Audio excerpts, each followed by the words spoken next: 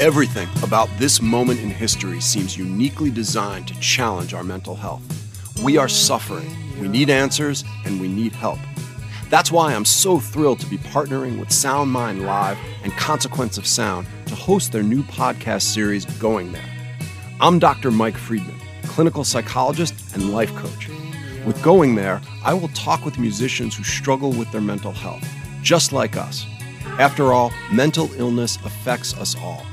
And the same artists who have stepped up to share their wonderful work with us are now sharing the intimate details of their journey in living with mental illness. We are going to ask the tough questions, and we're going to have the difficult conversations, all so that we can learn from each other. But more importantly, to shine a light on the difficult topic of mental illness so that we can all come out of the darkness and get the care we need. So we hope you join us on this journey. Going There, the crossroads where music and mental health meet.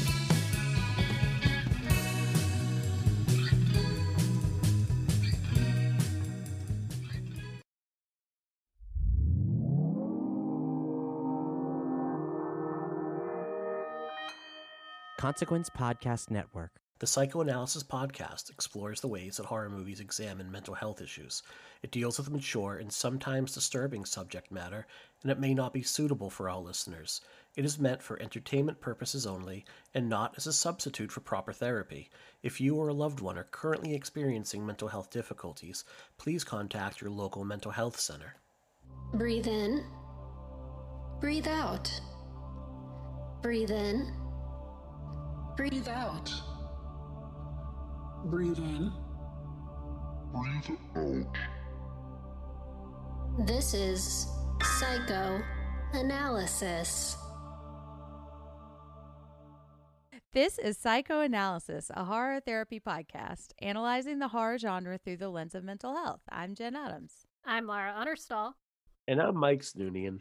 And we have a special guest joining us today from Modern Horrors and the Not Suitable for Anyone podcast, Patrick Anderson. Thank you so much for being here today. Hey, everybody. Thanks for having me. Oh, we're so excited. And this is a comfort horror episode, and we define comfort horror as movies that exist in the horror genre, but maybe they don't really scare us. Maybe they make us feel good or bring us joy. And I am so happy to talk about this movie today, Patrick, because you chose this, and you've been trying to get me to watch this movie for, 2-3 years now? And I finally watched it. So what movie are we talking about today, Patrick? What movie indeed? So the movie that we're going to talk about, most of you know as One Cut of the Dead, or you might know the Japanese title, which I think is better, which is Don't Stop the Camera. I did read that. Don't stop rolling kind of thing. Yeah. Yeah, that's cool. But before we dive in, we are going to give a brief synopsis in case it's been a while since you've seen it. And I want to give a big spoiler warning here because I think this movie is best if you go in blind. Yes. Without knowing anything about it, and then watch it immediately after too, because it gets better every time you watch it. So if you haven't seen One Cut of the Dead yet, please go watch it now. Yeah. It's on Shudder and it's really good. Yeah, this is one you don't want spoiled for you. Yeah, turn off our podcast and go watch it. And then Right. come back to the podcast and then leave us a rate and review. Yes, please. All right. We begin with a girl getting eaten by her zombie boyfriend in what turns out to be a movie directed by a man named Takayuki Higurashi. He's a little intense.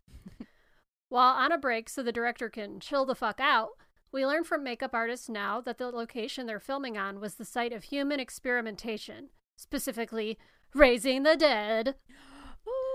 Raising the Dead. I'll stop. Nothing good has ever come from trying to raise the dead. No. Just don't do it. Nope. We also learn some sick self-defense moves and the importance of yelling "pum." It makes Pum. all the difference. Pum. Pum. Pum. It's so cute. It is really cute. Suddenly, the cast and crew are attacked by real zombies and terrorized by their maniacal director who wants to get everything on camera. Suspecting that Chinatsu has been bit, now tries to kill her and is eventually axed in the face by fellow actor Ko. In an act of love, Chinatsu decapitates Ko before he can become a zombie. Then she kills the director with an axe as revenge for being such a dick. The end. And the credits roll. Is that it? Oh. Cut. So, Yeah, I want to just interject right here. Is one thing that a lot of people may not know. This is a Japanese movie. In the Japanese culture, the audience stays and sits in their seats until the end of the credits. Really? Important. Yeah. Huh. Not just for Easter eggs, like Not just for Right. Samuel Jackson coming out to tell you about the next chapter, right? exactly, yeah. That's cool. That's nice as like respect to the actors, you know. Mm-hmm. Yeah. So, Sorry. no, it's quite all right. And that's why at this point, after the credits roll, that we cut to 1 month ago. Of the dead. Here we get extra meta as we meet the real Higurashi, an easygoing director whose motto is fast, cheap, and average. He's pitched an idea for an indie zombie movie, the film we saw at the beginning. It would be a 30-minute live broadcast with one camera and no cuts. Once he realizes they're serious, he accepts the job. We learn that Higurashi is married to Nao and that he has a strained relationship with their daughter Mao, a cinephile with the attitude of a young Kubrick, who also wants to be a director. We meet the cast and crew, a mixed bag that includes a pop star, a bratty and brooding leading man, an older actor who's newly sober, 2 actors obviously having an affair, and a guy with irritable bowel syndrome. It just is what it is. Okay. He sent an email. Exactly. He sent an email. On the day of the live shoot, the crew sets up and starts prepping the scenes, including a big camera crane for the final shot. But it wouldn't be an indie film if everything didn't go wrong at the last minute. IBS guy has tummy troubles, the sober actor binges on booze, and banging couple get into a car accident, keeping them from participating. In dire need of substitutes, Higurashi and Nao take over the roles. The show must go on, but things immediately go off the rails as Higurashi starts improvising. One problem leads to another as IBS guy keeps trying to escape scenes to find a bathroom, and the formerly sober actor must be carried around like a puppet when he's not puking in everyone's faces. It's kind of a shit show, but the audience has no idea. They're about to put the technical difficulties polar bear up, but daughter Mom takes charge, whipping everything into shape and becoming the director she was meant to be. As we see all the behind-the-scenes details at work, we realize that these twists and turns are what caused the idiosyncrasies of the original film. They're almost to the finish line when the crane breaks. Faced with his climactic shot being ruined, Higurashi is about to settle for average. But Mao saves the day with an idea inspired by a picture of her and her father when she was younger. The cast and crew form a human pyramid, topped by Mao holding the camera while sitting on the shoulders of her father, which raises the camera just high enough for the final shot. After holding the shot long enough for the credits to roll, the cast and crew celebrate together, and fodder... Oh, fuck. Let me take that here. So close. After holding the shot long enough for the... Sorry, I said fodder. I was just really... Fodder. Hello, mother. Hello, fodder. That's what I was thinking, yeah. Turned into Tony Soprano. Oh, God. Okay, I'll check that sentence one last time. After holding the shot long enough for the credits to roll, the cast and crew celebrate together, and father and daughter realize they make a great team. Aww. And I'm crying at this point because it's so good. And then we see, and Patrick, you may know a little bit more about this, but then we see like the real people running behind them doing all of the stuff, and it's so cool. The And actual I was meta movie. right. production. Yeah, I mean, if you want a meta moment, so I flashed up a copy at the moment. I actually own 4 copies of this movie. Oh wow. This is the original Japanese Blu-ray. I also have a rehearsal DVD, which I've never opened because the DVD won't play here. I have the Third Window Films release. Oh wow. And then also the Shudder Steelbook. Oh wow. So you would say that you like this movie? So Yes. a little bit.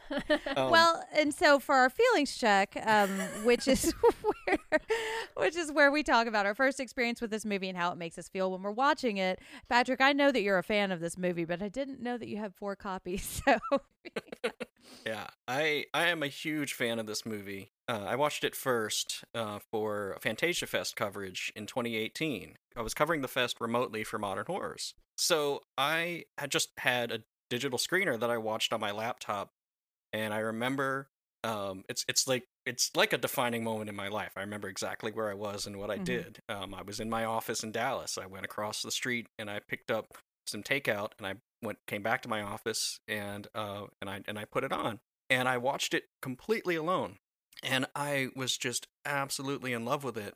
But there was no one else had seen it. No one else on the team, had watched it. They send the screeners just to the people who are writing the reviews.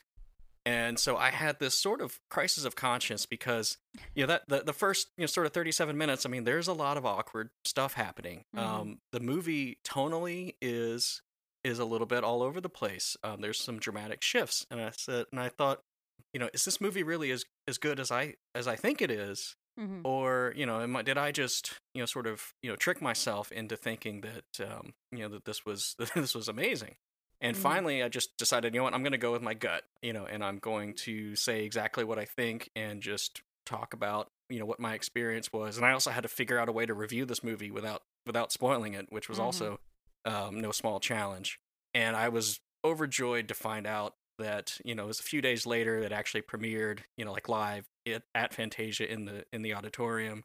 And, the audience reaction was great and everybody loved it. And it turns out it's an almost universal fan favorite. So I was really glad that I went with my gut and I just went all in for the movie and I didn't, sort of try to hold back at all.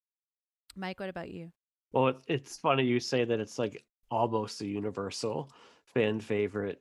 So I am like one of the hosts and one of the associate programmers of Telluride Horror Fest. As a matter of fact, like if I pan the camera, you can see like all the art from like the fests I've hosted. And basically my experience being a host has been great. My experience being a programmer has been we'll recommend something and the main programmers will be like, no, we're not going to do that. So apparently we had the opportunity to screen this at Telluride Horror back in 2019, and I say some part of the team, we turned it down. That and Anna and the Apocalypse were two movies that we said no to.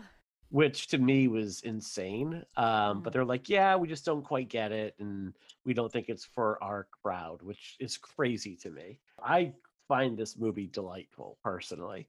I remember where I was the first time I saw it. I was laying on my bed. It was like New Year's Eve. And it was on Amazon Prime for free, like 2 months or 3 months after Fantastic Fest. And everybody was going nuts. Like, this is streaming for free. Holy crap. It like dropped unexpectedly. Turned out it was a pirated cut of the movie and we shouldn't have been able to see it. So it got pulled about just as quickly as it went up there. And I know that it caused Amazon to do like some changes to the way they do things. But yeah, I found this movie like a lot of fun. I knew that there was a big change like 30 or so minutes into it, but I didn't know what that change was. So that like it worked for me. And then I think like the last act, especially the closing minutes of it, are especially like poignant and sweet. And there's a couple little bits that, hit me rewatching it in preparation for the show. So I don't think it's a horror movie. I think it's a movie about horror movies, or it's really a movie about movies, and they just pick horror as a genre. But it's just like a really delightful, fun movie that everybody should see. Yeah. Laura, what about you? Well, I agree with this consensus. I know I saw it.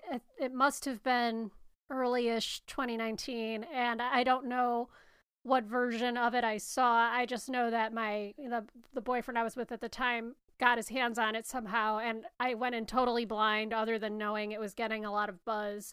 And, so I didn't know what to expect. I'm not a fan of zombie movies as a general rule. I think I can count like 5 or 6 zombie movies that I think are actually really good. So I was just kind of like, I don't know, let's see what's going on here. And so, of course, for the first 30 minutes, I was like, what the fuck is going on? What is this shit? And then obviously one of the best payoffs in anything that I've ever seen in terms of like setup and payoff. And as an independent filmmaker, at least I was in a past life, I found this to be so relatable, so delightful. Just like I've never seen anything that quite captures the spirit of like whatever can go wrong will go wrong that actually does happen when you're trying to make a movie with no money. And like and it's got such a heartwarming center. I agree that it's not a horror movie. It almost, to me, watching it today, you know, I did watch it this morning. Whoops, I shouldn't have said that because I'm supposed to be working. But I watched when I watched it Saturday. When right? I watched it recently, I was like, oh, you know, it feels almost like it could have been like a TV show or something. It kind of had more of like a TV comedy vibe, especially with like that soundtrack and everything. Yeah. But nonetheless, I think it's just wonderful. I have nothing but positive things to say about this movie. So, yeah. I really enjoyed this. Same, Laura. I'm not a huge zombie fan. I also don't have a ton of time to watch movies that I'm not going to do a podcast about or I'm not going to write about. So like sometimes if it's found footage or subtitles where I can't be multitasking, I tend to kind of give it a pass. And I don't know if I would have watched this, Patrick, if not for you picking it for this episode. And Patrick and I know each other from back when I was on the Modern Horrors Podcast Network. And I think I was on the Modern Horror Slack at the time. And I remember you raving about this movie. And I remember you being like, I can't tell you anything about it. Watch it, like both like on Twitter and just in the Slack, and just thinking it was amazing. And I remember like you being the only one that had seen it for a while too. And it was like, this looks okay, but you know, it just doesn't seem like it's really up my alley. And so I hadn't seen it until just last night. I watched it finally for this episode. And I had avoided, like, I knew there was a big tonal shift, and I think I could kind of figure out what it was, but like the experience of watching it, I was not really prepared for. And it was so delightful, I think is a great word. Like, it's just so much fun. Now, I watched this at like 9:30 last night, and I was super tired. So I found myself in that middle section kind of dozing off every once in a while, not because the movie was not enjoyable, but because I was super tired.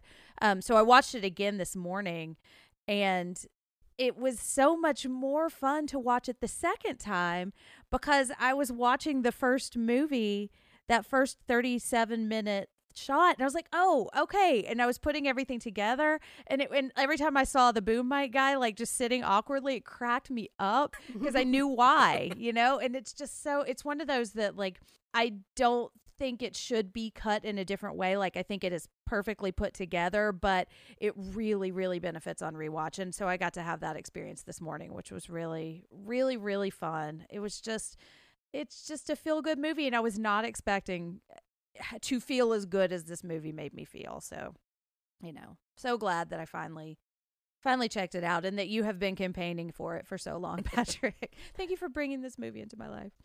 So yeah, I mean that is the real magic of this movie, I think, and it's why I revisit it often. You know, sometimes I'll just watch certain parts of it. You know, sometimes I just have to sit down and watch it start to finish. But there's so many things that just ring true from just my life. I mean, I don't make horror movies or anything like that. I'm not a director, but I know what it's like to, you know, I mean, we all, and I think we all do. Like, it's really like a workplace comedy is what this movie is. You know, we know what it's like to work as part of a team, and you know, and just those scenes when they're in rehearsals and everything's going wrong and the baby is screaming and stuff, and he just gets this look on his face like, okay, this is my life.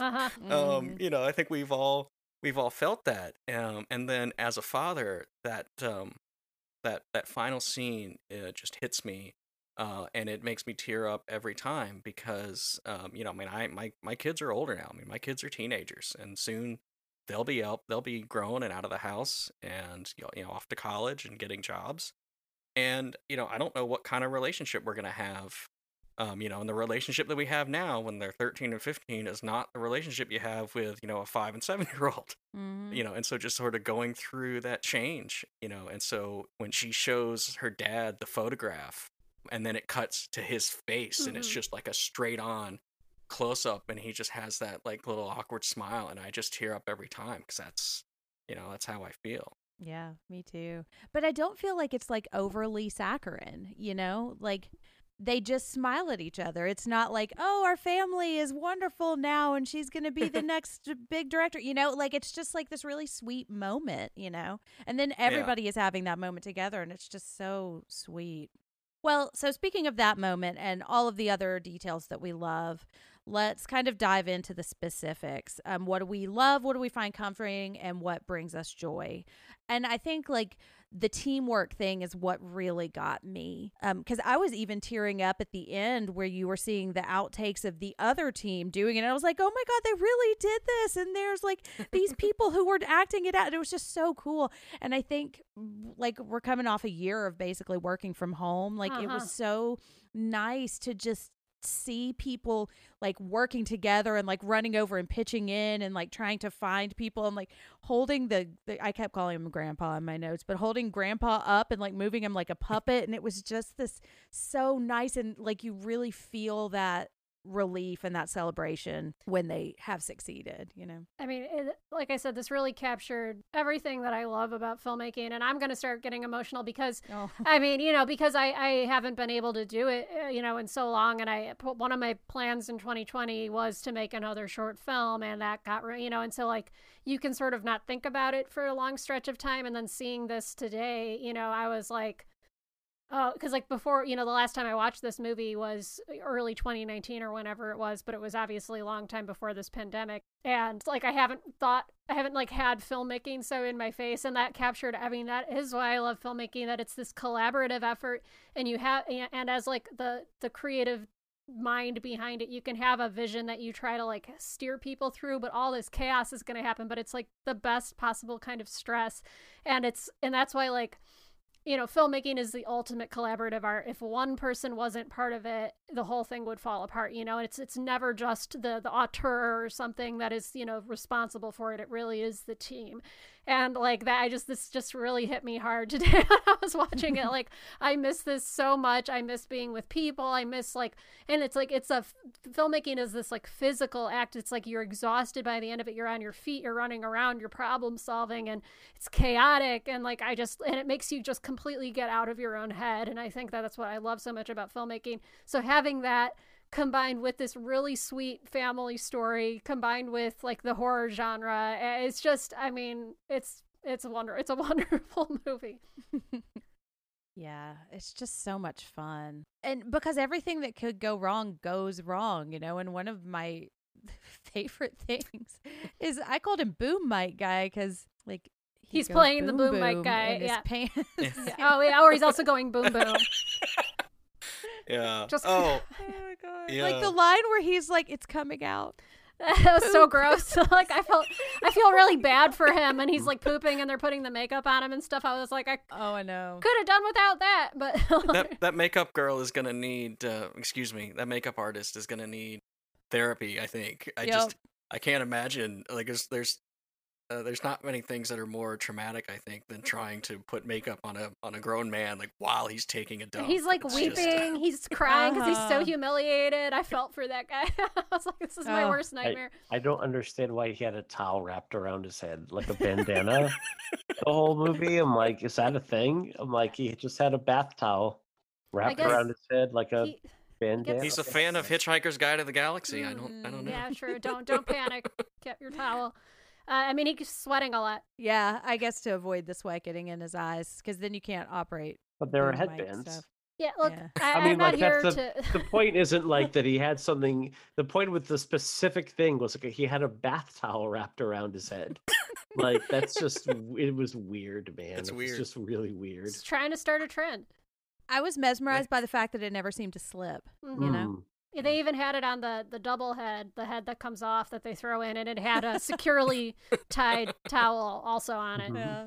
Yeah. I you mentioned like the boom mic and all this other stuff, and like when I watched the movie, like I intuitively understood by the end of the movie, normally you shoot a zombie movie and you have actors playing zombies, but in this movie you have actors who are playing actors who are playing zombies, and I had wrapped my head around that okay.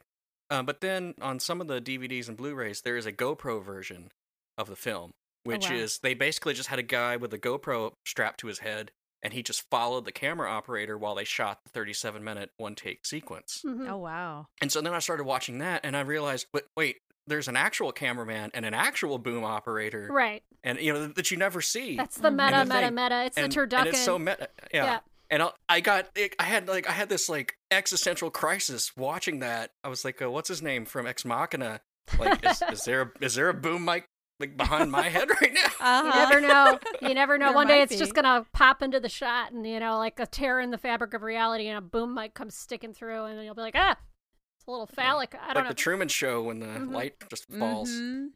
Well, and one thing I noticed about all of the crew, which I really loved, was it seems, and I don't know for sure, but it seemed like a lot of the crew that we saw at the end of the movie were a lot of men, and that a lot of the crew in the movie were women or girls, and I loved that they just like they showed like, hey, ladies, you can do this stuff too. It Yeah, just- they were I like don't- they created the world they wanted to see, not the world that they actually hired for. Yeah. And I mean, that's no shade at all to the crew that actually filmed it, because that, imagine, and let's talk about that in a minute, because I mean, that would have been really, really hard. But I just loved that. That was a nice little touch Well, that I thought, Yeah, was nice. they even had the little sort of dynamic between the guy that was playing the one shot DP and the female that he was working with, and then she, like, at some point he drops the camera and she takes over, and then she's doing her shots and that she was talking about at the beginning, and everyone really likes it. It was like I don't even think I picked up on that the first time I saw this movie, but then I was like, oh, now that I was sort of able to pay attention more closely because I wasn't confused by what was happening, it was like, oh, that was just such a nice little, and the fact that the Right. daughter gets to like save the day, kind of it's great. Well, and I think in the outtake at the very end, like there's a part where she just eats it into some bushes. And I think that like the other guy did too. And I was like, I love that they threw that in, like the real cameraman when they were shooting Yeah. it. Well, that was so the scene. There's a scene where the cameraman falls down, and so the camera's just sitting on the ground, Mhm. and there's sort of a fight going on, and then they run off in the other direction, and everyone's sitting there watching, going, okay, why are we just staring at the shot? And I guess that was written in because the camera guy during rehearsals kept falling over. Really? And they thought it was funny, so so he wrote it into the movie. The way this movie was written is amazing to me. This writer and director is super talented, because he basically just went to a workshop and said, hey, who wants to make a movie? And whatever, 12, 15 people, however many people show up, and he sort of got to know them, and based on getting to know them, he wrote this movie. He had no idea what kind of movie he wanted to make until he met his cast and crew. That's Oh, amazing. wow. I love that. Well, and to kind of go back a little bit to what I said about who they cast for the movie, I had read that it was part of a workshop. And so I guess that's just like we're creating characters for these actors and actresses, which I think is really cool too. It said at the end of the credits that it was based on a play, which I found puzzling. I think it was inspired by, because I saw that too, but I can't remember. It was, gosh. I think should have put in my researched it, but notes. I didn't. Welcome to how lazy I am, everyone. You're not lazy. I just noted it and then didn't. It was It a play was- called Death Trap. it was. I think it was a play. Yeah, it was But called it like wasn't- Ghost in a Box or something, and I was like Yes. maybe it was like conceptually inspired by it, but I'm like, this is such a movie about movies that I don't fundamentally understand how it could be based on a play. But yeah, And I think like maybe not an adaptation, Mhm. but like maybe inspired by or Mhm. something. But well, Mike, what do you love about it?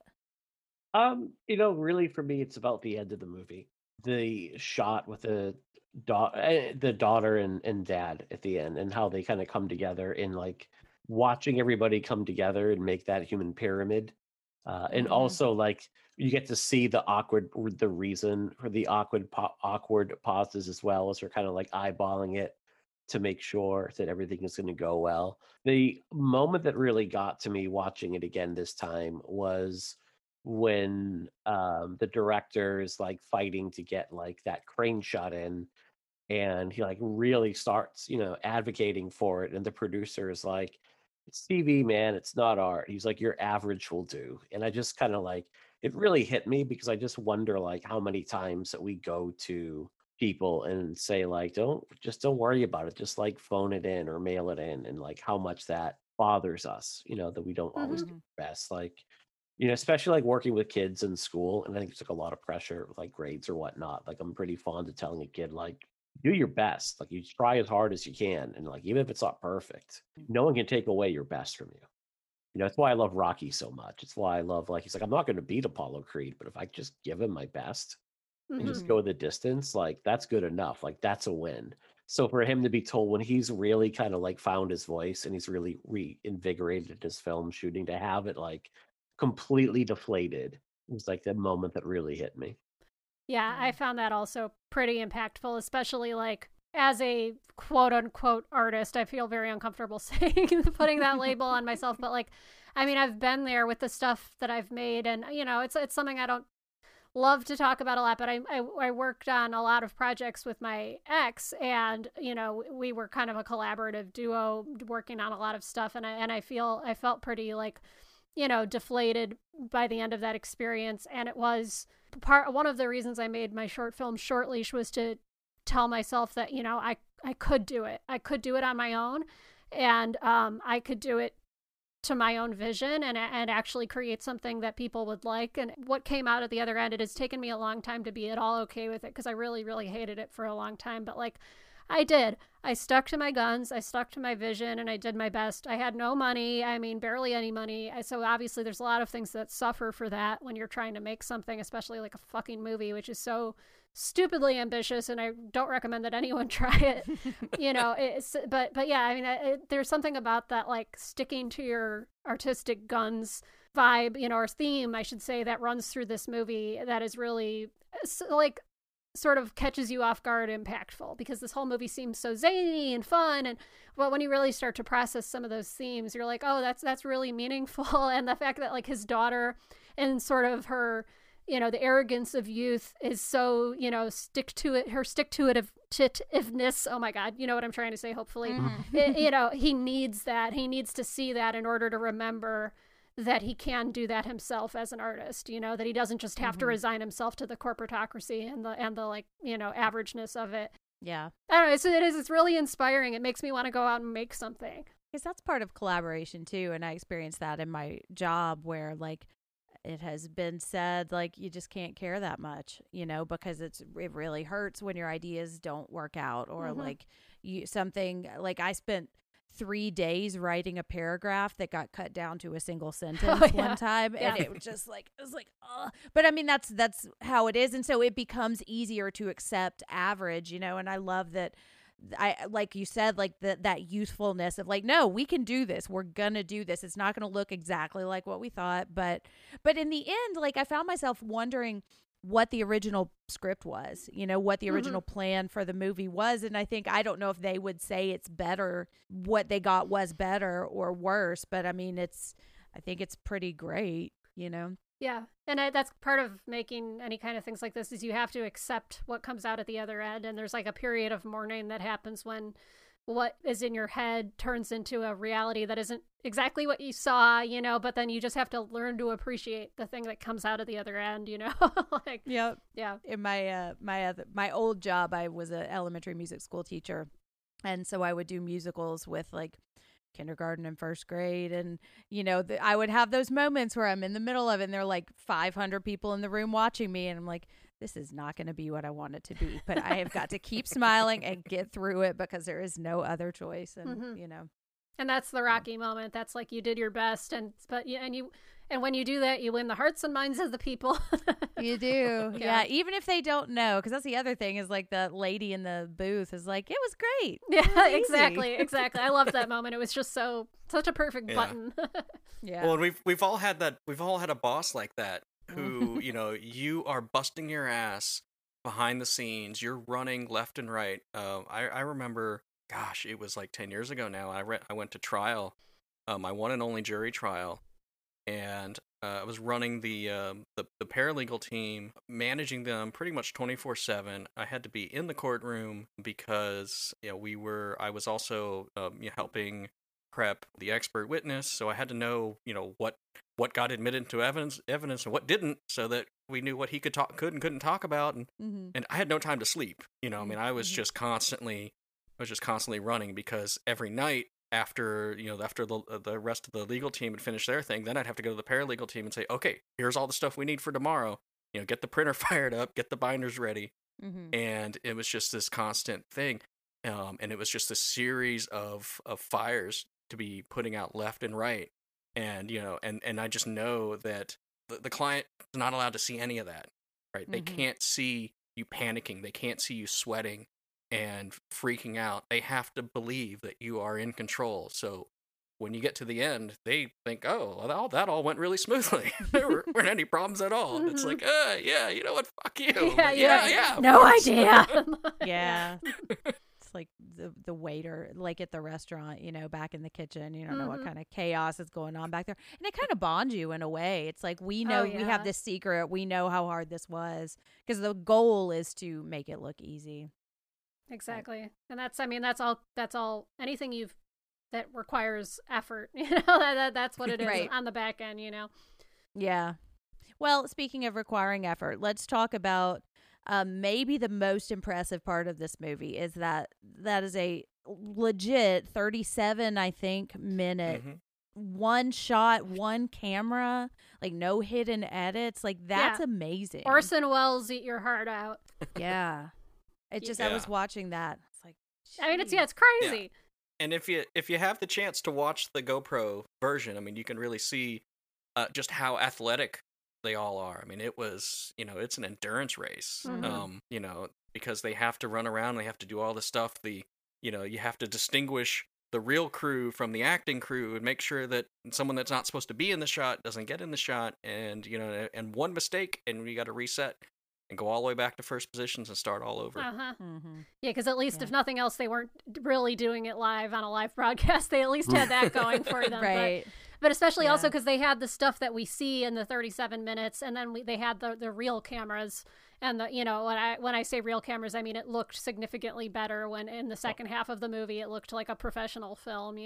Yeah. So it's just, I mean, it's really amazing. And I will say, like, people do not realize, especially like actual DPs and like cinematographers, it is absolutely athletic. If you see those people who walk around with like Steadicam rigs hooked up to them or jibs or something, like that shit is difficult. It's a physical athletic act, and I love it. I love it so much. And like I was thinking about this is a really highfalutin comparison, but this movie the other week we watch I have like a quarantine movie series I do with my friends where we all watch a good movie together on Fridays, and then we get online and talk about it.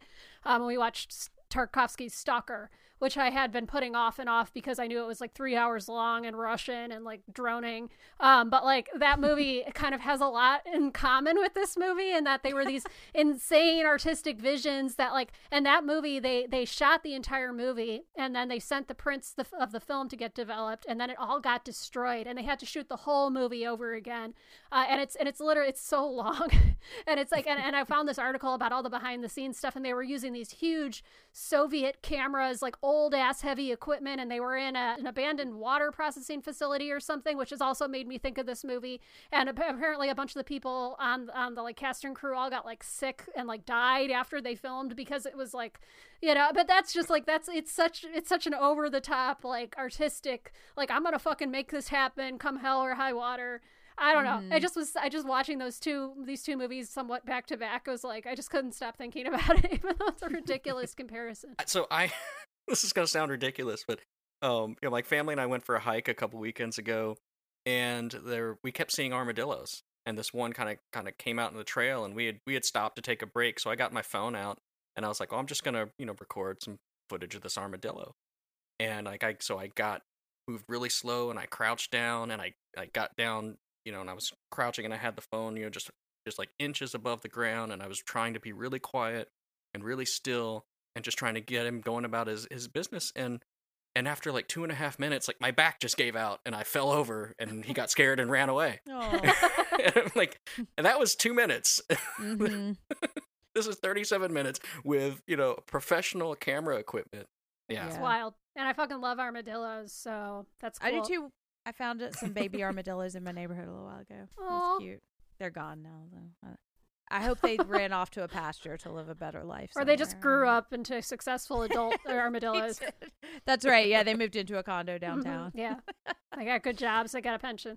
Right. Well, they went to live on an armadillo farm upstate. Yeah. It's very nice there. They have a lovely life. I thought it was interesting to see how close the camera was to the actors and actresses, which I think is something that like you forget. Like if an actor is, or if the movie is shot well, like you forget the act of filmmaking and how like uncomfortable as an actor it would be to have somebody in your face like that you can't look at, you know. So I thought that was interesting. I think what I really enjoy is watching the director get all of his pent up aggression and frustration out when he gets to play the role. Like when he smacks around like the pretty boy actor who has really done nothing but contradict him like at every step, and is like tried to like, you know, there's the moment at the script reading where he makes some statement to the director, and one of the other actors chimes in and he's like, was I even talking to you? It's like, oh, it's such a dick move and such a prima donna move that it was really fun to watch him get smacked around and be told like what a prima donna he's been, because there are just so many people on a daily basis that you just want to grab by the shoulders and slap across the face as hard as possible, but it's just not socially acceptable.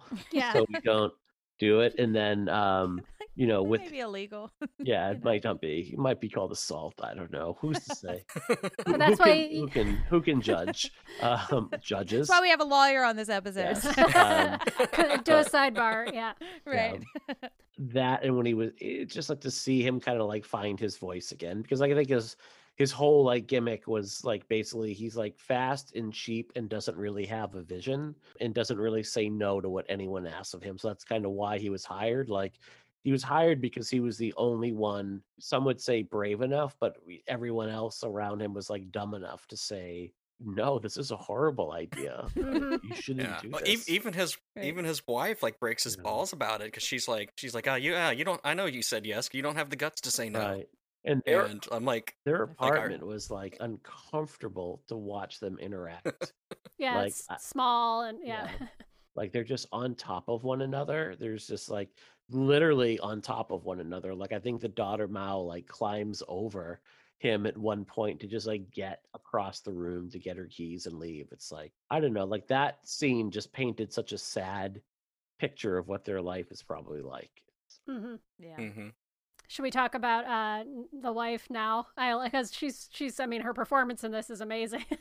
It really is. It's the whole premise of getting so lost in your character as an actor that like you just kick everyone in sight. Yeah, you just start doing like spin kicks and shit. Like it cracked me up. Especially when she kicks her husband in the nuts, I think. Like, oh my gosh. Yeah, she was great. I will say the one problem that I have with this movie, I do not like how he chokeholds her. Sure. I get it, and it's fine. I'm not going to pick it apart. And I don't know what else he would do, because she was about to break that dude's arm. Yeah, that didn't bother me because of that. Like, she was going around, like, kicking guys in the nuts and, like, drop kicking people and breaking arms. Like, at that point, like, she needed, much like the shark in Jaws, like, she needed to be put down. Much like the shark in Jaws. In my notes I had, she gets lost in her role. She's kicking everyone, and now she has an axe. She must be stopped. So. Like I mean, you're right. Like you don't know what she would do with that thing. Like she could go to town, you know. And they had to complete the movie. She was going to ruin. That was the biggest sin. So she was going to ruin the final shot. Yeah, and that's why I can excuse it. Yes. But what would she have been like if she was cast on like the Japanese remake of Boogie Nights? Like, what would have happened to that? What would have happened to that marriage at that point? So.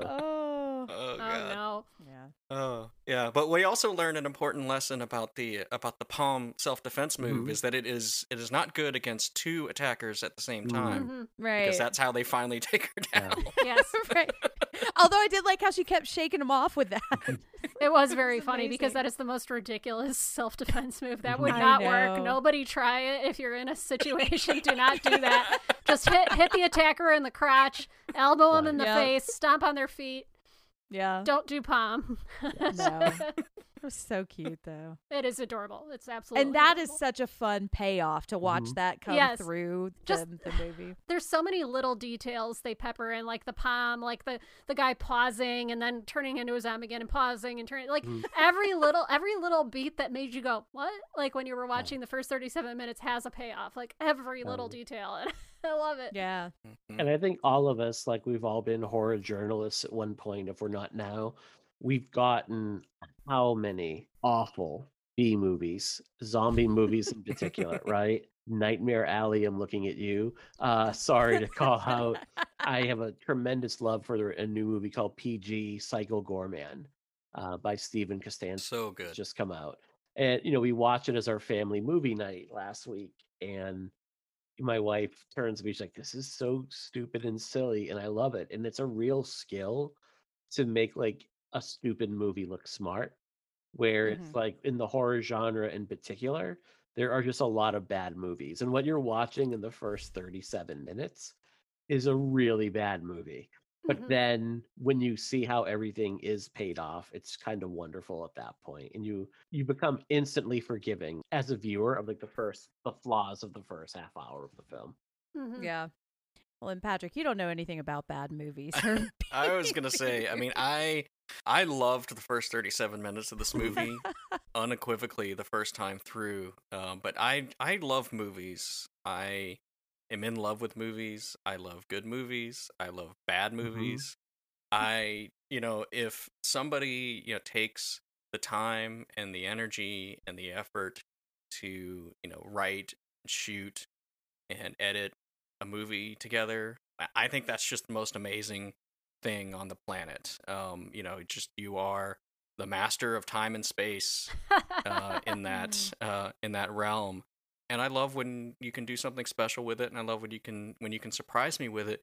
But even if it's just god awful, if I can see that the people in front of the camera are enjoying what they're doing and having a good time, and that the people behind the camera are enjoying it and having a good time, that's enough for me. And and I may never return to it again, and no, I'm not going to say this is perfect and everyone should watch it, but I just appreciate it. I'm just in love with the whole idea of movies. I just think that they're magic, and they're amazing, and you can make anything happen in a movie. And sometimes you can catch lightning in a bottle, like here, and it becomes something truly transcendent and truly special. Yeah. And I just respect anyone with the balls to even try it. Well, Patrick, I'm going to send you everything I've ever worked on and no one else.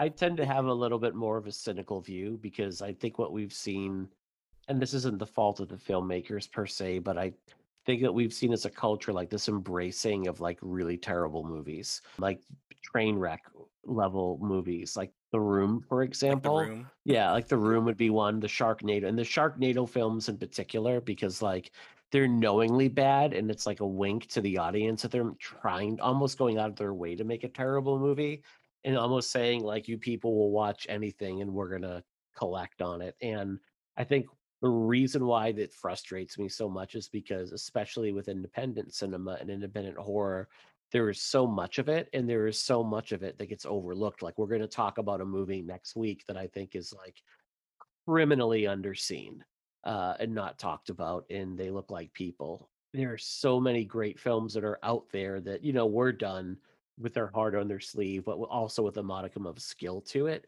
And yet you can't get like 30 people to gather together to watch them.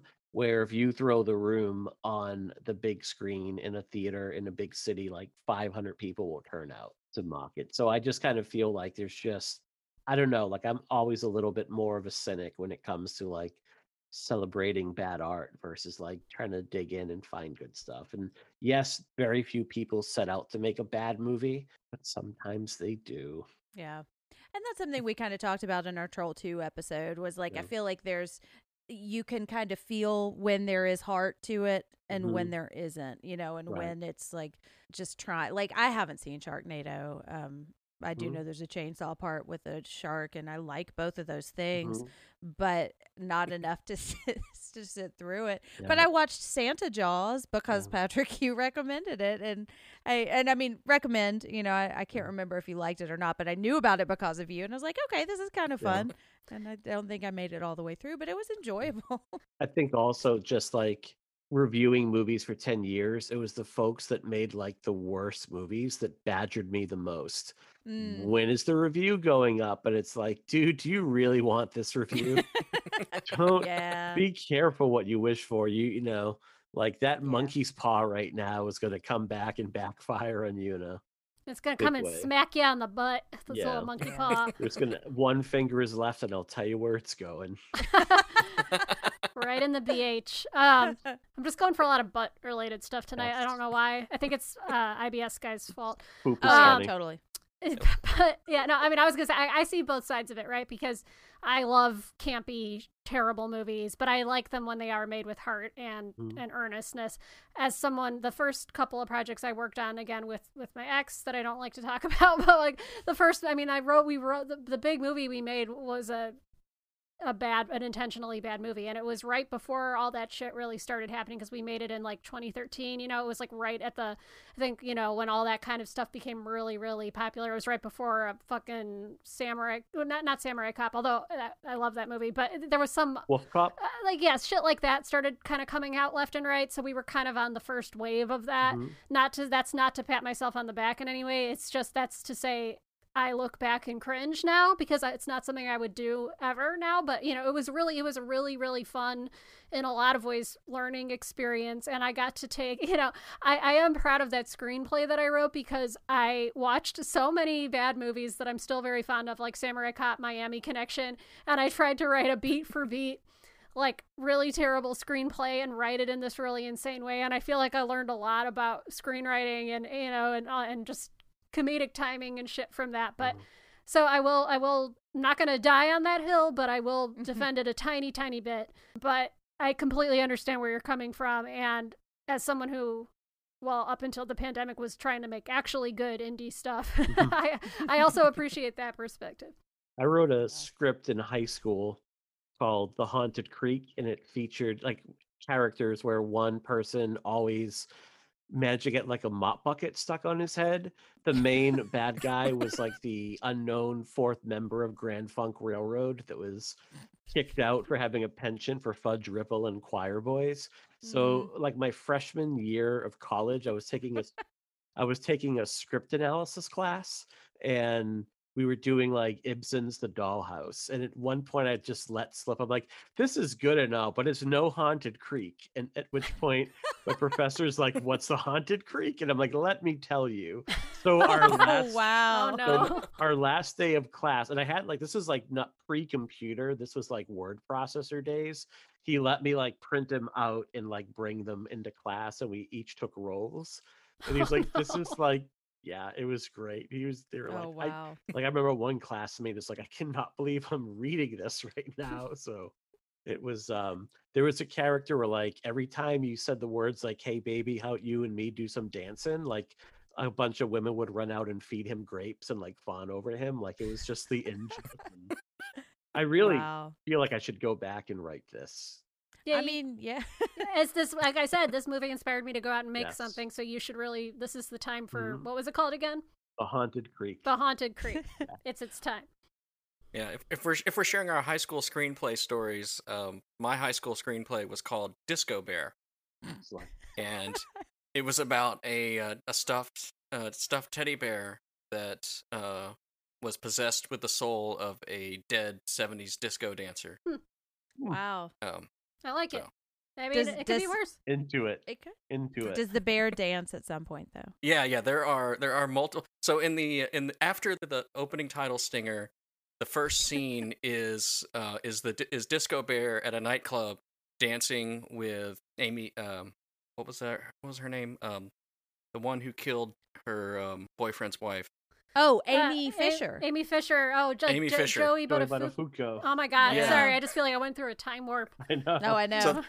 So that immediately dates like when I wrote this script. Yeah, because the first scene is her and I had this vision in my head of Disco Bear dancing with Drew Barrymore, because that was really all I wanted was. But you could only get Amy Fisher, like you casted for Drew Barrymore, but ended up in your head ended up with Amy Fisher. Like never land Drew Barrymore. It's good to be script, realistic. Yeah. Yeah. It sounds like Child's Play and Saturday Night Fever with a little Fright Night. Like when you were saying Amy, I thought I like flashed to Chris Sarandon and. Yeah, if you want to see, this actually reminds me of one of the worst movies I've ever seen, but I want to like it because it's outsider cinema in the sense of bad. Like it's called Black Devil Doll from Hell. Check it out. I think it is on. Yeah, Yeah, but there's it's a an really fun 11-minute long, I counted, puppet rape scene, so enjoy that. Ooh. 11 minutes, I count. I looked at my phone. I timed it. I Carrie don't know Ann- if I want to know this, but is the puppet the Yeah, the puppet's one? raping the woman. Yeah, uh-huh. Oh, okay. That's the opposite of what I wanted it to be. There's really no good outcome in that scenario. Exactly. Yeah. Well, it's funny because we're talking about this. Like, I did not think that the first 37 minutes were that great. And I think if I had not known that it was one, if I didn't have to watch the whole thing and I didn't know there was going to be a big shift, I may have turned it off at some point if it was just me watching.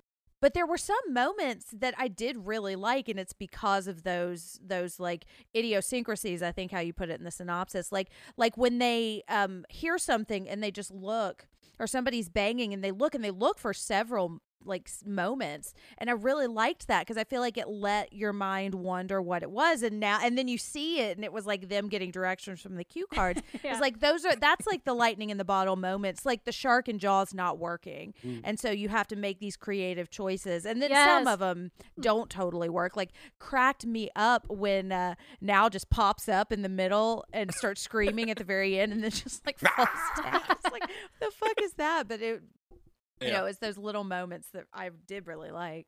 I like really awkward humor. That's the other thing, and that's one of the things that I think makes me sort of uniquely suited to tolerate bad movies. Is like whenever like when like there's no editing in this, of course, because it's all one shot. But I think we've all seen like those bad movies where the editing is just bad and it's just lingering on something for too long before it's switching to the next thing or whatever, and it just gets into that awkward silence, and I'll look at that and I'll just start laughing because I'm like, what is going on? What is the point of this? And and if that happens enough, then I my brain just tells me, oh, this is hilarious. Yeah. Because I like that really cringy, really awkward kind of humor. Like if a comedian tells a joke and no one laughs, then I start laughing because of the fact that no one's laughing at this terrible joke. I'm the same way. It's why I like Curb Your Enthusiasm and all that type of shit. It's that just make me uncomfortable, and part of me will really, really get something out of it. Go back to my childhood for that one. Yep. Same. Yeah. Well, one of the things that I thought was really funny is when she pauses at the end, and it's those moments of like, why are we still watching her scream? And why is she pausing? Like, why do we have this same scene happening over and over again? And I love that it's this weird, like, parallel to the very beginning of the movie, and that it makes sense. That human pyramid scene, I will say, triggered a little bit of my old cheerleading memories of like having, and I also had back surgery, I think partly because like people would stand on my shoulders, and like because like, oh, I don't want people's knees on my back, because like that's a long time, that's a lot of weight on their backs, but they're zombies, I guess, so Yeah. But I like that scene where where they're watching the woman scream for forever, and the people are all in the room, and they're like, it's kind of been going on for a while, don't you think? And the executive producer lady's just sitting there like looking at her phone. She just looks up and goes, what? Yeah, What's going on? Yeah. And like there's part of me that I wonder how much there is a commentary on horror filmmaking going on there. And as meta as this movie is, I wonder, like, are there kind of, I don't want to say half-baked, but not fully developed meta things too, because I mean that's something I could say about other movies, like, why are we still watching this suffering? Why are we so close? Why haven't you shown me anybody else? Especially some of the lower beer movies where I don't know if they fully have a reason for. I'm thinking of one in particular that I'm not going to call out, but so I thought that was a funny moment that I think could work on several levels, but also it's like, this is just weird, Call it out. Name names. Is it? It's Terrifier. Terrifier. I was gonna say, is it Terrifier? Yeah. Whenever I say a movie and I'm not gonna name it, it's because it's Terrifier. Just about always. Not to be confused with Terrified, which is actually really good. I But heard it is Terrifier really the good. clown, not my cup of tea. Fuck off, Terrifier. Sorry. Yeah, see, that's just let it out, let it rip. Yeah. That is one we did play at Telluride Horror, though. That one made the really? cut. That one made the cut. Anna and the Apocalypse did not.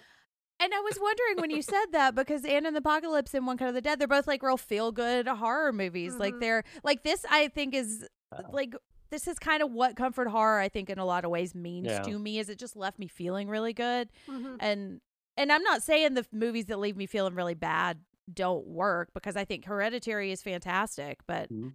it's just, I wonder if that's what they meant when they were. There's like, Yeah. this isn't our Yeah, thing. it's not really scary. It doesn't leave you like that kind of feeling. Like they want you to Right. feel.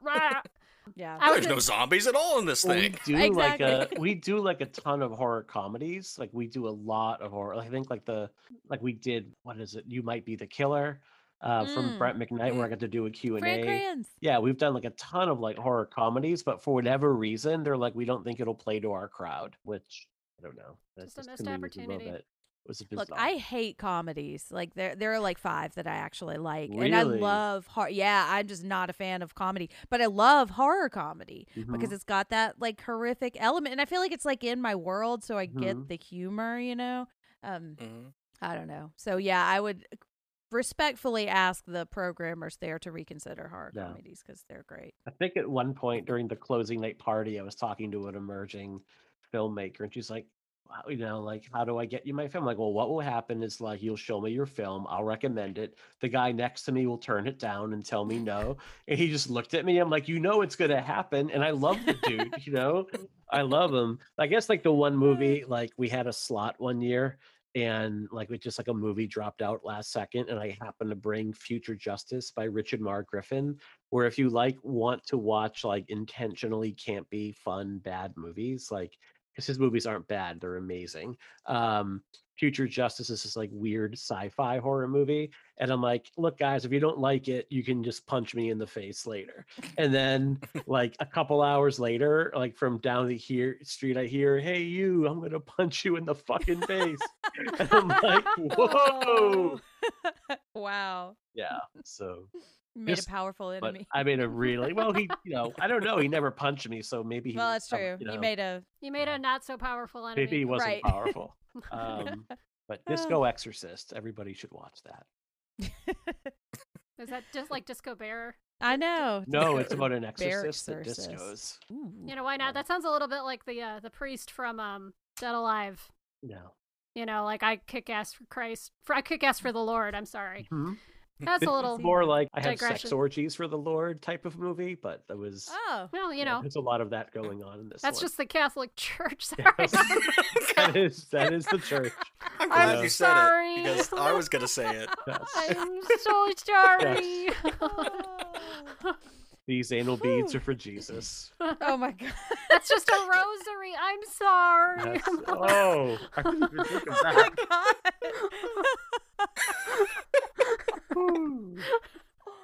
Oh wow. Oh. Ooh, no. More. I know. I popped up. I apologize. Well, is there anything else that we want to mention in this movie? I kind of want to talk about cute glasses guy because he's so cute and I love him.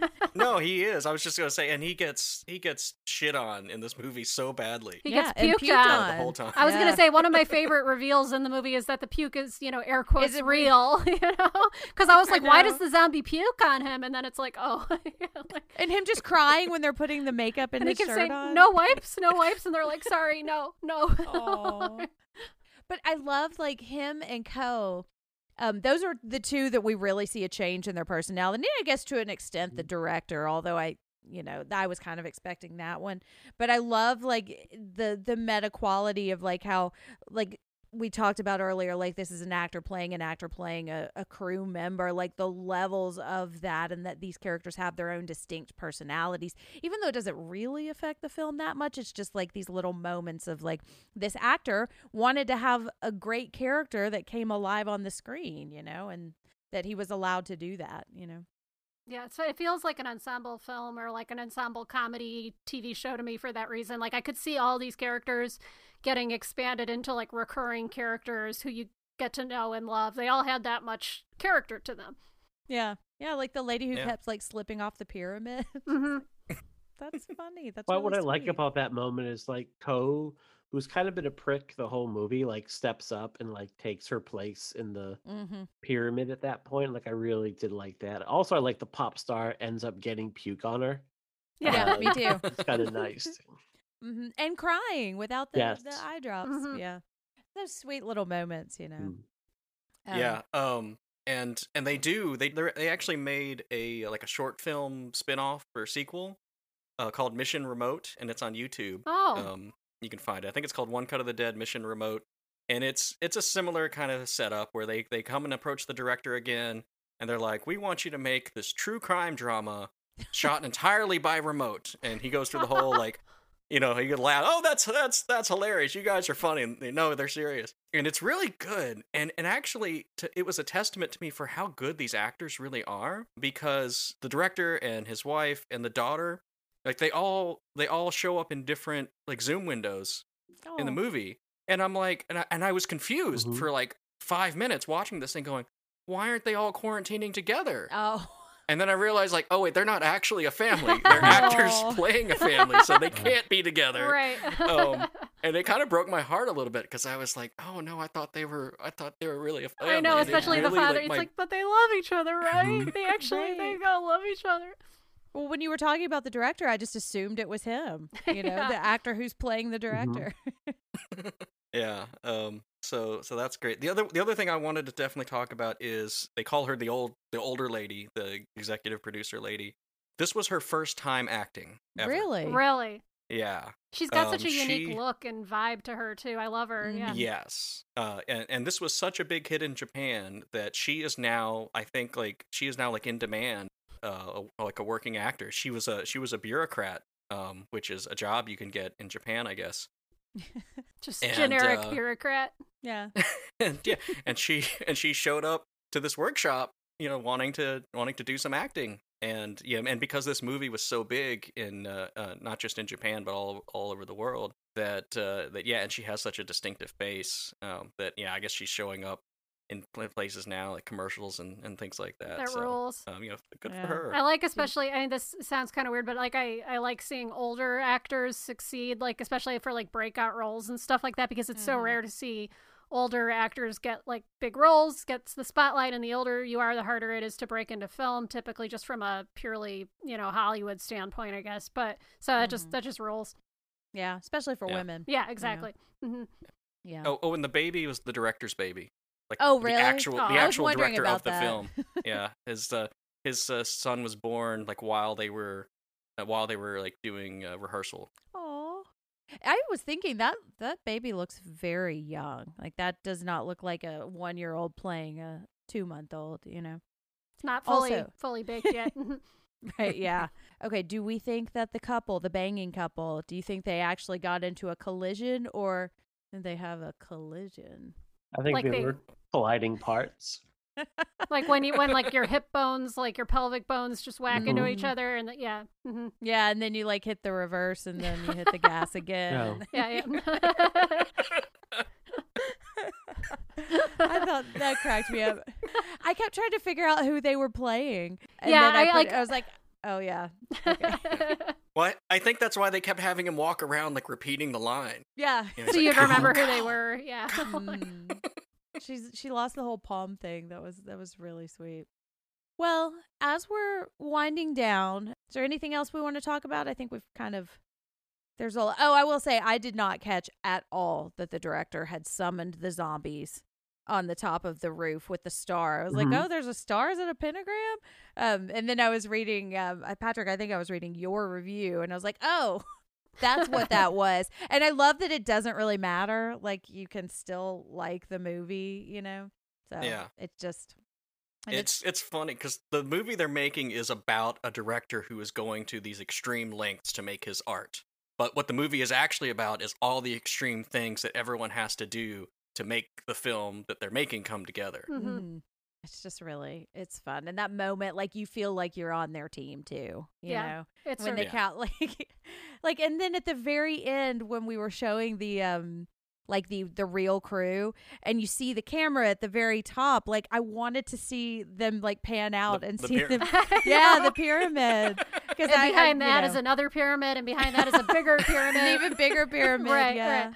I was also thinking when I was watching I think Chinatsu is the final girl, when you know that she's not staring at some kind of killer or alien or something, you know she's looking at everybody who's like this is the culmination of really trying to make this work. I thought that was just really sweet and moving, you know. Yeah, love it. And uplifting, if you will, which now it's time for an uplifting moment. This is where we share any grounding or self-care that's been particularly effective for us recently. Grounding and coping techniques are little tips, tricks, mantras, or practices that help us get through tough days or moments. And self-care is anything we do to take care of ourselves, anything that makes us feel good or feel better. And my self-care this week, I have recently rediscovered Ina Garten and Barefoot Contessa. And I love that show. It's like so ASMR for me. Like I watched this episode where she made French food and I was now, I mean, for the record, like there's a little waspiness there that I don't know if I fully support, but like, man, her kitchen is so soothing. I'm like, just want to like watch you make like warm cheese bowls, you know? So that's been my self-care today. Would anyone else care to share? Sure. I mean, I was finally able to find myself, like I've talked about my weight here before, it's like the issue struggling with that. So I was able to get connected to a place that like specializes in counseling for eating disorders. Like that's what their therapists specialize. And I was able to kind of like bulldoze my way into like getting to the front of the list somehow, and got hooked up within a week with a person and have a dietitian I'm working with as well. So it's been interesting, like having my first actual counseling session as a counselor, because in my head, I'm like comparing, like, how would I, like during the intake, I'm like, how would I handle this versus, how he's handling me right now. And I hope he never stumbles on this. I'm going to stick with him for a bit because there's just such a long line of just like such a waiting list to get anybody right now. But I think I've got like the Ray Romano of counselors. He's just like this super low energy, like so what do you think you should do? I'm like, I don't know, dude. If I knew, I wouldn't be here right now. Right.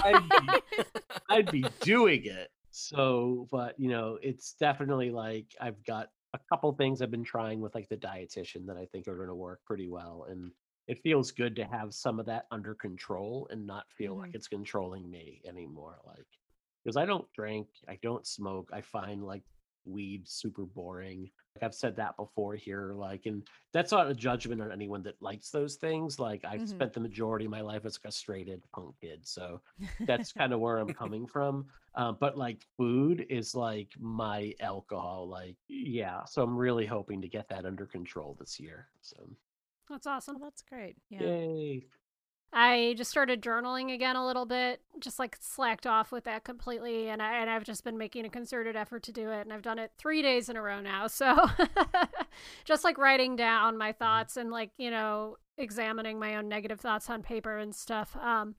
Especially now I'm back to seeing my therapist only once a month. So I felt like I was really similarly, like my moods and things were starting to control me more than vice versa. And I needed to do something just to start feeling a little bit in control again. And it does help. And I don't know how long it will last. And I'm really going to try not to think about it. And I'm just going to take it one day at a time and just try to make a concerted effort to do one little thing every day that helps me feel more in control. I think it's also helping that the cold snap broke and it's like warming up a little bit. I feel a little bit less like everything in the world is making me stay inside and completely alone. So, it makes a difference. No. Yeah, that's great.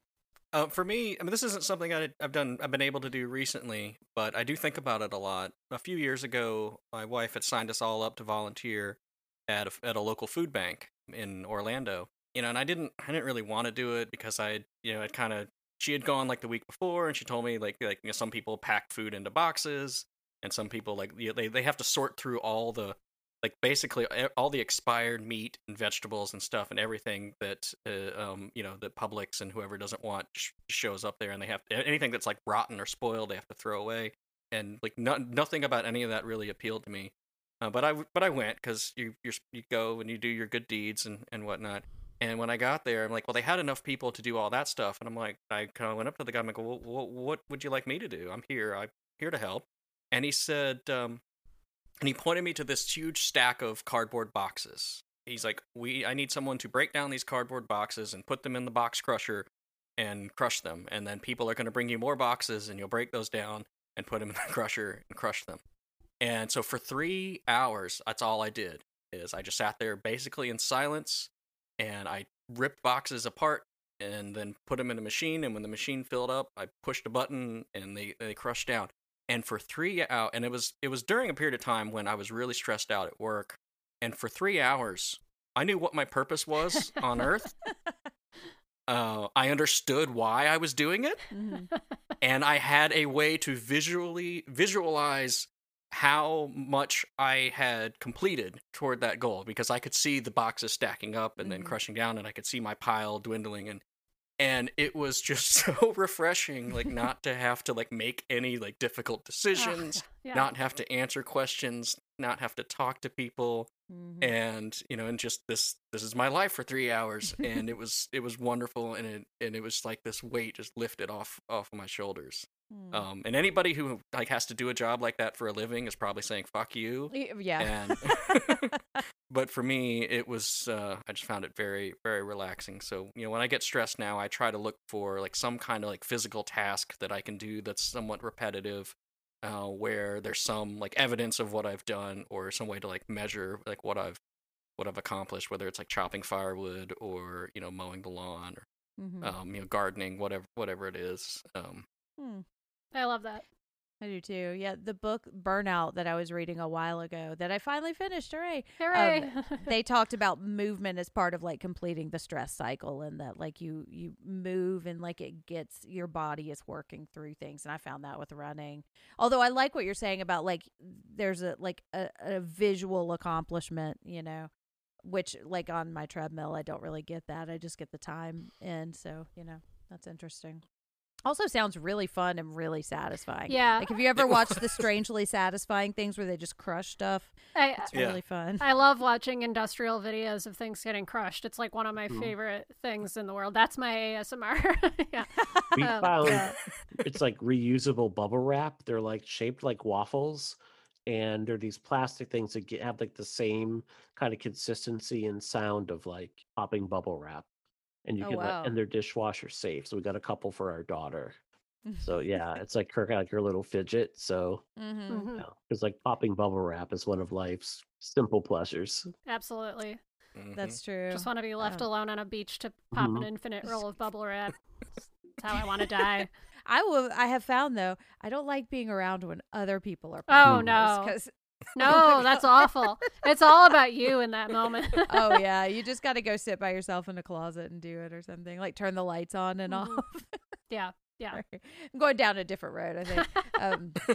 Anyway. Well, we want to hear from you. What is your current self-care? What do you think about One Cut of the Dead? What's on your mind? What's up? You can share answers to these questions and more by following us at PsychoAPod on socials. You can also join our Facebook group, the Psychoanalysis Podcast Support Group. It's private and moderated, and there are people there that are just really great. And in fact, Patrick is one of the moderators in that group, and you post there quite frequently. And also, yes, and want to say a big kind of shout out and thank you to Patrick too, because we've known each other for a couple of years. This is actually the first time we're actually talking, which is really cool. But Patrick has just been really supportive this last year. Last year was kind of a rough year, and I'm really grateful for you. Just been a really good friend, really supportive. Like when I was having a lot of anxiety around social media, he just said, "Hey, do you want me to do questions of the day for a little while?" And just took that on, and that was great. And so Patrick is a great guy. You should all follow him, interact with him. He's really cool. So thank you for all of that and for, joining us today. You're welcome. So I'm going to make my wife listen to this. Oh. Well, you can also email us at psychoapod@gmail.com if you'd like to share privately. And our homework question for the day is, what is your favorite movie about movies? So look for a prompt for that. But I'm interested to hear the answer because I can think of a couple, but I'm sure that You know, those are like the niche movies I feel like people tend to find. So Mm-hmm. I'm excited to hear what you think. And let's see. So what's up next for us? We are continuing our month on schizophrenia with They Look Like People. Still haven't seen it, so I don't know if that tone is appropriate or not. It's probably not. It's not. It's not, but that's okay. I still enjoyed hearing you Yes. say it. So Nice. Well, and so on that note, so check out They Look Like People because we're going to spoil it. But also, this is one of the months that I've been Yeah. really grateful for the comfort horror movies to kind of lighten it up just a little bit. yeah, I was gonna say this was a good chaser for Hereditary for Yes. sure. It really was. A happier family film. Yeah. We did Hereditary, and then we did Frontiers last night for my other show. So it was, Ugh. There's a lot of feelings, yeah. So, yeah, that's coming up for us. And we are a member of the Consequence Podcast Network. You can find us here, there, and everywhere. I don't know why I always want to say it weird. Along with other pods like Halloweenies and the Losers Club and lots of pop culture writing and stuff. And Patrick, where can we find you online and what is coming up for Not Suitable for Anyone? Okay, so you can find me on Twitter most of the time. I'm at Finn Horror, and I also host a podcast called Not Suitable for Anyone, which you can find anywhere that that podcasts are sold. I have just I'm just finishing up an episode that will drop that probably already has dropped at this point with the director of Where Skeeto Nazi Hunter. Wait, where, like a mosquito? Where Like a Were-Skeeto, like a werewolf, but But it's a instead mosquito. it's a mosquito. Yeah. Wow. And they hunt Nazis. And he hunts Nazis. Got it. Yeah, Got it. it's basically think of The Fly meets Inglourious Bastards as directed by Roger Corman on a $5,000 budget. excellent. Got it. You know, It's, I want to see it. It's fantastic. It's the director is Christopher Mim. It's like that was like his 11th or 12th movie. He's made 16, 17 features now, and they're all sort of like throwback monster movies. Almost all of them are in black and white, and he's just a really great guy, and it was a really fun interview. I also have interviews with like the director of the Velocipaster and Sorry. and Rondo, and just some of my favorite films. We talked about sort of bad movies or underseen movies earlier. I mean that's really what I try to focus on. I frequently call it the worst idea for a podcast ever because I'm literally talking about movies that almost no one has seen and and no one is interested in hearing about, but I'm interested in it, and I find the interviews in particular fascinating. So I support that's why this. I do it. I support it. And you've recommended some movies that I really loved that I never would have heard of. Like Eat Me is the one that immediately comes to mind, which just really blew my mind. And you also have a really great interview with that director too. Yeah, I've never heard of that. I want what now I'm curious. It's good. We'll maybe talk a little bit because it maybe requires a little bit of a trigger warning, but I loved it. It's one of those like flips on a dime kind of movies, you know. You also recommended White Chocolate Reese's Cups to me, which are amazing. So I don't know where that was going, but yeah. So check that podcast out because you have a lot of really cool recommendations of stuff that I never would have heard of, you know. And for more life hacks, follow me at Finn Horror. That's right. Yeah. Yeah, we have a lot of Simpsons interactions as well. And I promise one day I'm going to watch Bagman. I really will. And I did just start a brand new Twitter account called One Cheap Shot. Ah. It's like One Perfect Shot except for micro budget films. So Oh, that's fun. I've kind of set a soft limit of like $50,000 as the budget, and people are finding it so far. It's been fun. So. That's awesome. That's really up my alley. I like that a lot. One Cheap Shot. Yeah. Cool. Mike, what about you? Where can we find you? So you can find me over on Twitter at Mike_Snoonian. You can also find my other show, The Pod and the Pendulum, wherever you get podcasts right now. So we are in the middle of doing our kind of dive into like French horror. So by the time this is up, I believe we will have our shows on Martyrs and Frontiers are both live. And we have Raw coming up next. And I believe we're going to be finishing off with Inside. So Yeah, we have, Mamma some mia. rough I ones. know. But then we're doing the Evil Dead franchise. So Nice. I This think is we're palate gonna cleanser. like really dive into some fun shit. So find me there. Fun. And Laura, what about you? Oh, well, you can find me. I always trap myself with this. We can find me on Twitter at Underalls, UNDERALLS. Much like oh God, I don't want to say this. Like the bloody zombie underpants that you throw off to have diarrhea during the film that you're making and all in one shot. I'm sorry, I couldn't think of anything else. We talked about IBS guy so much. That's at You Underalls. have to. It's right there. It's right I know. there, and I gotta take You a got to shower. take the low hanging fruit sometimes. And boy, was it hanging, Even when it gives you the down runs. low. And that's at Underalls, UNDERALLS on Twitter, and at Instagram on Instagram, like Instagram with a mood disorder. Those were all words, right? They're all- Yeah, sometimes you just kind of dissociate while you're talking, and you're like, Yep. I don't. feel And I'm that. occasionally on Losers Club and Halloweenies. You can find me at Jem Ferratu on all of the places. You can also find me on the Losers Club and writing for Consequence of Sound, and I'm about to cover South by Southwest, which is I'm excited about. That's A little nervous. It's my first, I covered a festival earlier, but this is the first one where I think there's, so we'll see. We'll see how it goes. Anyways, so you can find me there, and yeah, writing stuff and talking about stuff too. Those are all words also. Those are all words that just were said. I know. Whew. I mean, I feel like, kind of goes with the theme of this movie, We're going to get making there it and it'll work. be We're great. making it We work. are. Pulling it off. Well, and that's our episode on One Cut of the Dead. Stay tuned immediately after our theme music for a whole other podcast about all of the wacky stuff that happened behind the scenes when we were recording this episode. What if there were podcasters behind us that were whispering stuff? Like Cyrano de Bergerac. Oh my gosh. I'm kidding. There will not be that. Don't wait. That might be a little too meta. Patrick, thank you so much for joining us. This was so much fun. This movie. No, you're welcome. Oh, Thanks for having me. Oh, of course. Listeners, thank you so much for spending time with us. Please take care of yourselves and take care of each other. And with that, let's sign off. We came here to chew bubblegum and take care of ourselves. And we're all out of bubblegum. Cut. Pump. Pump.